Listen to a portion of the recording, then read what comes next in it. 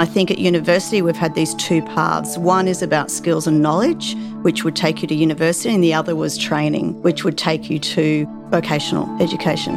That is clearly, patently, obviously wrong.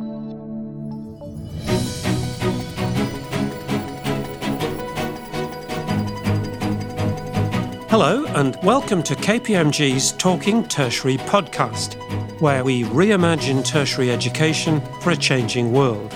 I'm Stephen Parker, KPMG's education sector leader in Australia. During this podcast series, we'll be talking about the key issues facing tertiary education with some of the leading experts in the sector. The voice you heard at the start was that of Jan Owen. Jan is a social entrepreneur, innovator, influencer, author, and CEO at the Foundation for Young Australians. In this episode, I talked with her in Melbourne in November 2018 about the future of work and what it means for tertiary education. Here's the interview. So welcome, Jan, to Talking Tertiary. Hi, Stephen. Thanks for having me. In June 2018, the Foundation for Young Australians released a very interesting report, one of a number of interesting reports, I've got to say, that I've read from the Foundation, on the new work reality. And I'd like to focus a little on this and on what tertiary institutions and tertiary education and training can do to help with the new work reality for young Australians. So talk to me a little bit about this overall project before we dig a little deeper. Well, Stephen, we've been researching about the future of work and young people for about the last 3 years now. We started with a report called The New Work Order, and that was very much thinking about what is it that young people will be experiencing in the future of work and what should we be doing to think differently about how they are educated, prepared, equipped and inspired, I would say, for a different world, I guess. So we've now produced 6 reports. It might even be 7 reports in 3 years, so we're losing count. We've produced so many.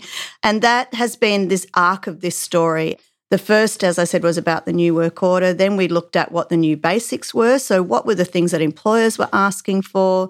Then we looked at new clusters. So how could work be thought about differently if we looked at skills and capabilities? I really enjoyed that. Yeah, and we looked at 7 clusters in the Australian economy.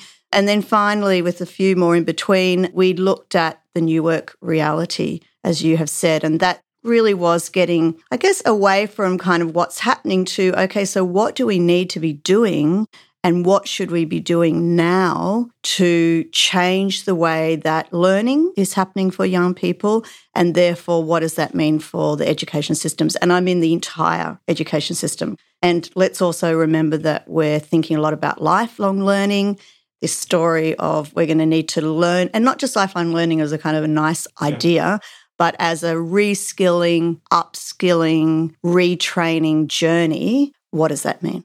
So in this study, you followed the journey of 14,000 young people over a decade and came, I think, to the conclusion that half of Australia's 25-year-olds are unable to secure full-time employment, despite 60% of them holding post-school qualifications. So this is clearly something that needs further investigation. You picked on what you thought were the most significant factors that might transition people into full-time employment. One of them was about an education that builds enterprise skills. So clearly you don't think that the tertiary sector is doing enough. Well, again, this is about a whole-of-life journey as well. But in the New Basics report, our second report in the New Work Order series, we went to the demand side and we looked at 4.6 million job advertisements in Australia to find out what employers were actually asking for at entry-level jobs. So that's people with less than 5 years' experience. And it was remarkable to see, even over a small period of time, 3 years, how employers themselves changed in a period of time for what they were looking for. So we saw a very strong request for digital skills. We saw a very strong request for bilingual skills, that kind of a proxy for cultural diversity. Can you work in diverse environments? Very strong focus on critical thinking, analytical skills, creativity, innovation, collaboration, and things like presentation and communication skills. And across those 5, in 3 years, we saw at the top end, it was 200% increase in 3 years of requests, specific requests for these skills, right down to sort of, 25% for presentation. So I think this started to tell us that on the demand side, there was a call out. And we know this, Stephen, because we've been sitting in meetings with whether it's Australian Chamber of Commerce or the BCA or just sitting with small employers as well, that there was an increasing conversation about we're not receiving the kind of graduates that we need.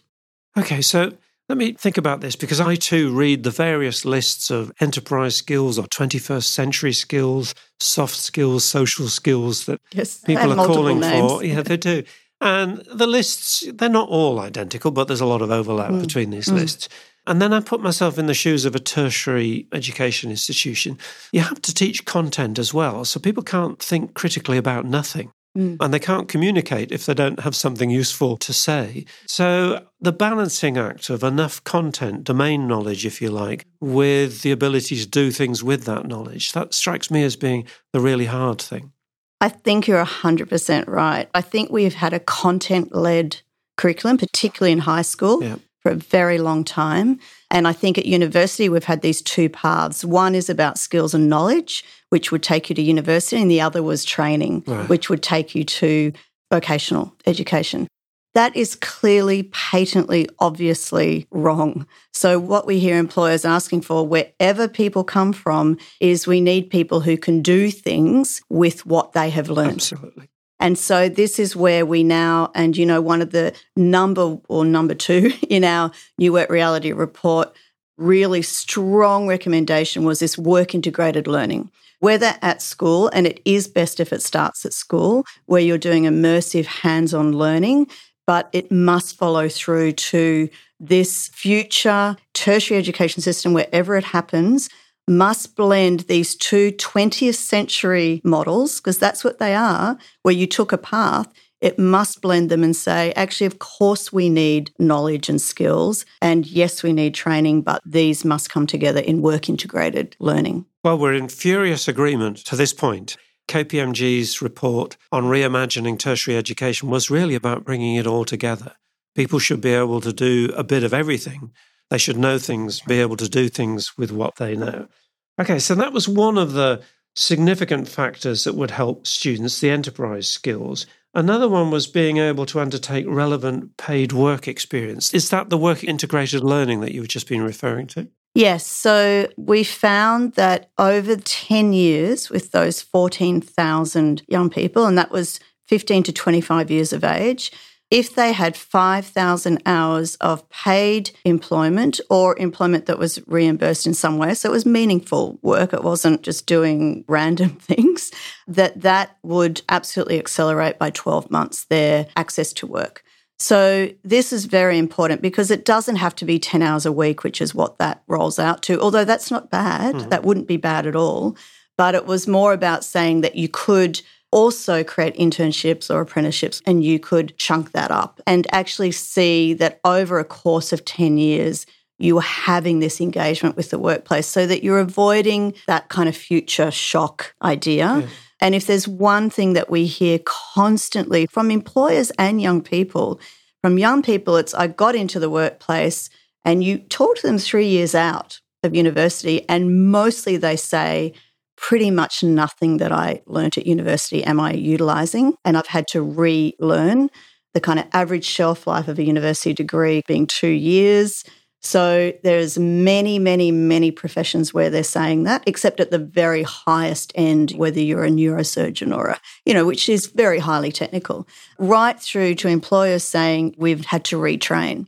And that's been a new conversation. It's because we've had to say to employers, yes, you're not going to get a fully formed, gift-wrapped, red ribbon-bowed graduate who knows everything. You are going to also have to commit to the upskilling and the retraining. So I guess there's an expectations point as well on the employer's side. Yeah. Absolutely. I guess also it's possible that people are drawing on what they learned in tertiary education. They're just not conscious of doing so.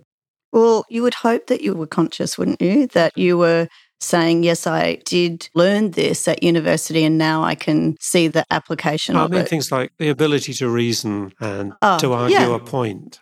Well, we call those enterprising skills, the critical thinking and the problem solving. And there are some courses that absolutely privilege those skills. I always say to people, if you want to do law, that's fantastic. Just know that you are highly unlikely to ever work in a law firm. But those skills of problem solving, critical thinking, reasoning, analytical skills are brilliant in many, many, many contexts. What about flipping the model? So we know from the United Kingdom, degree apprenticeships, you're 80% in the workplace. So you're not sort of tacking a bit of work onto your study. You're actually bringing study into your work.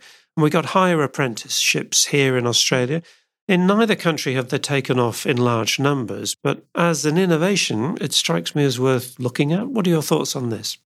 I think back to this idea that we've had these two paths for, an entire century. This is what we're trying to crack open. So in one way or other, multiple paths must be created. Another multiple path is a higher apprenticeship, but I'm also wondering what are the other multiple paths? There is a plethora of very, very, very high quality online learning that I think with AI will absolutely explode in the next few years. They talk about a $3 trillion business in online learning and education around the globe.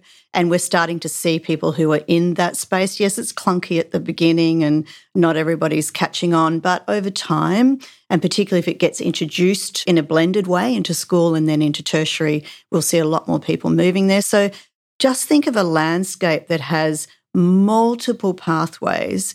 That's the optimum. Some of them will be formal, some of them will be work integrated on the job, some of them will be informal, self-directed learning, some of them will be entrepreneurship.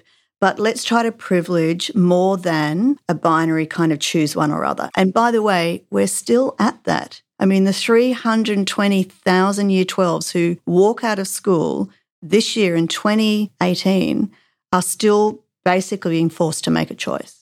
Again, which is unbelievable when you think about it. Well. When you think about it. Another factor that you pointed out in the New Work reality was that young people need an optimistic mindset.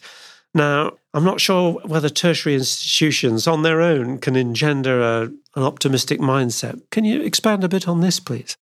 Well, the research was really interesting. It said that if at 18, and it was very specific about 18, so as you're walking out the school gate, if at 18 you had a sense of resilience and a kind of optimistic mindset, then you would fare better. Of course, that intuitively makes sense to all of us, right? But to have an optimistic mindset and feel resilient at 18 is either because you are being liberated from school education and you're like cheering, or it's the sum total of everything that's happened to you till then. So this is very important because, again, it speaks to what happens until you're 18. Yep. I think the idea of mindset, though, and in all our work, we've talked consistently about a new work mindset. We need a new mindset, whether it's employers, whether it's tertiary institutions, whether it's students. You can't just expect one of those groups to suddenly have a new mindset and everything's going to be okay. We all need to think very differently about what we're doing, what our expectations are, and what the pathway is to where, for what result. That is a different way of thinking because for the whole 20th century, it was pretty much laid out. Well, Jan, it's been fantastic talking to you. We are, as I said earlier, in furious agreement on many of these points. So thank you for coming to us and talking tertiary. Thank you.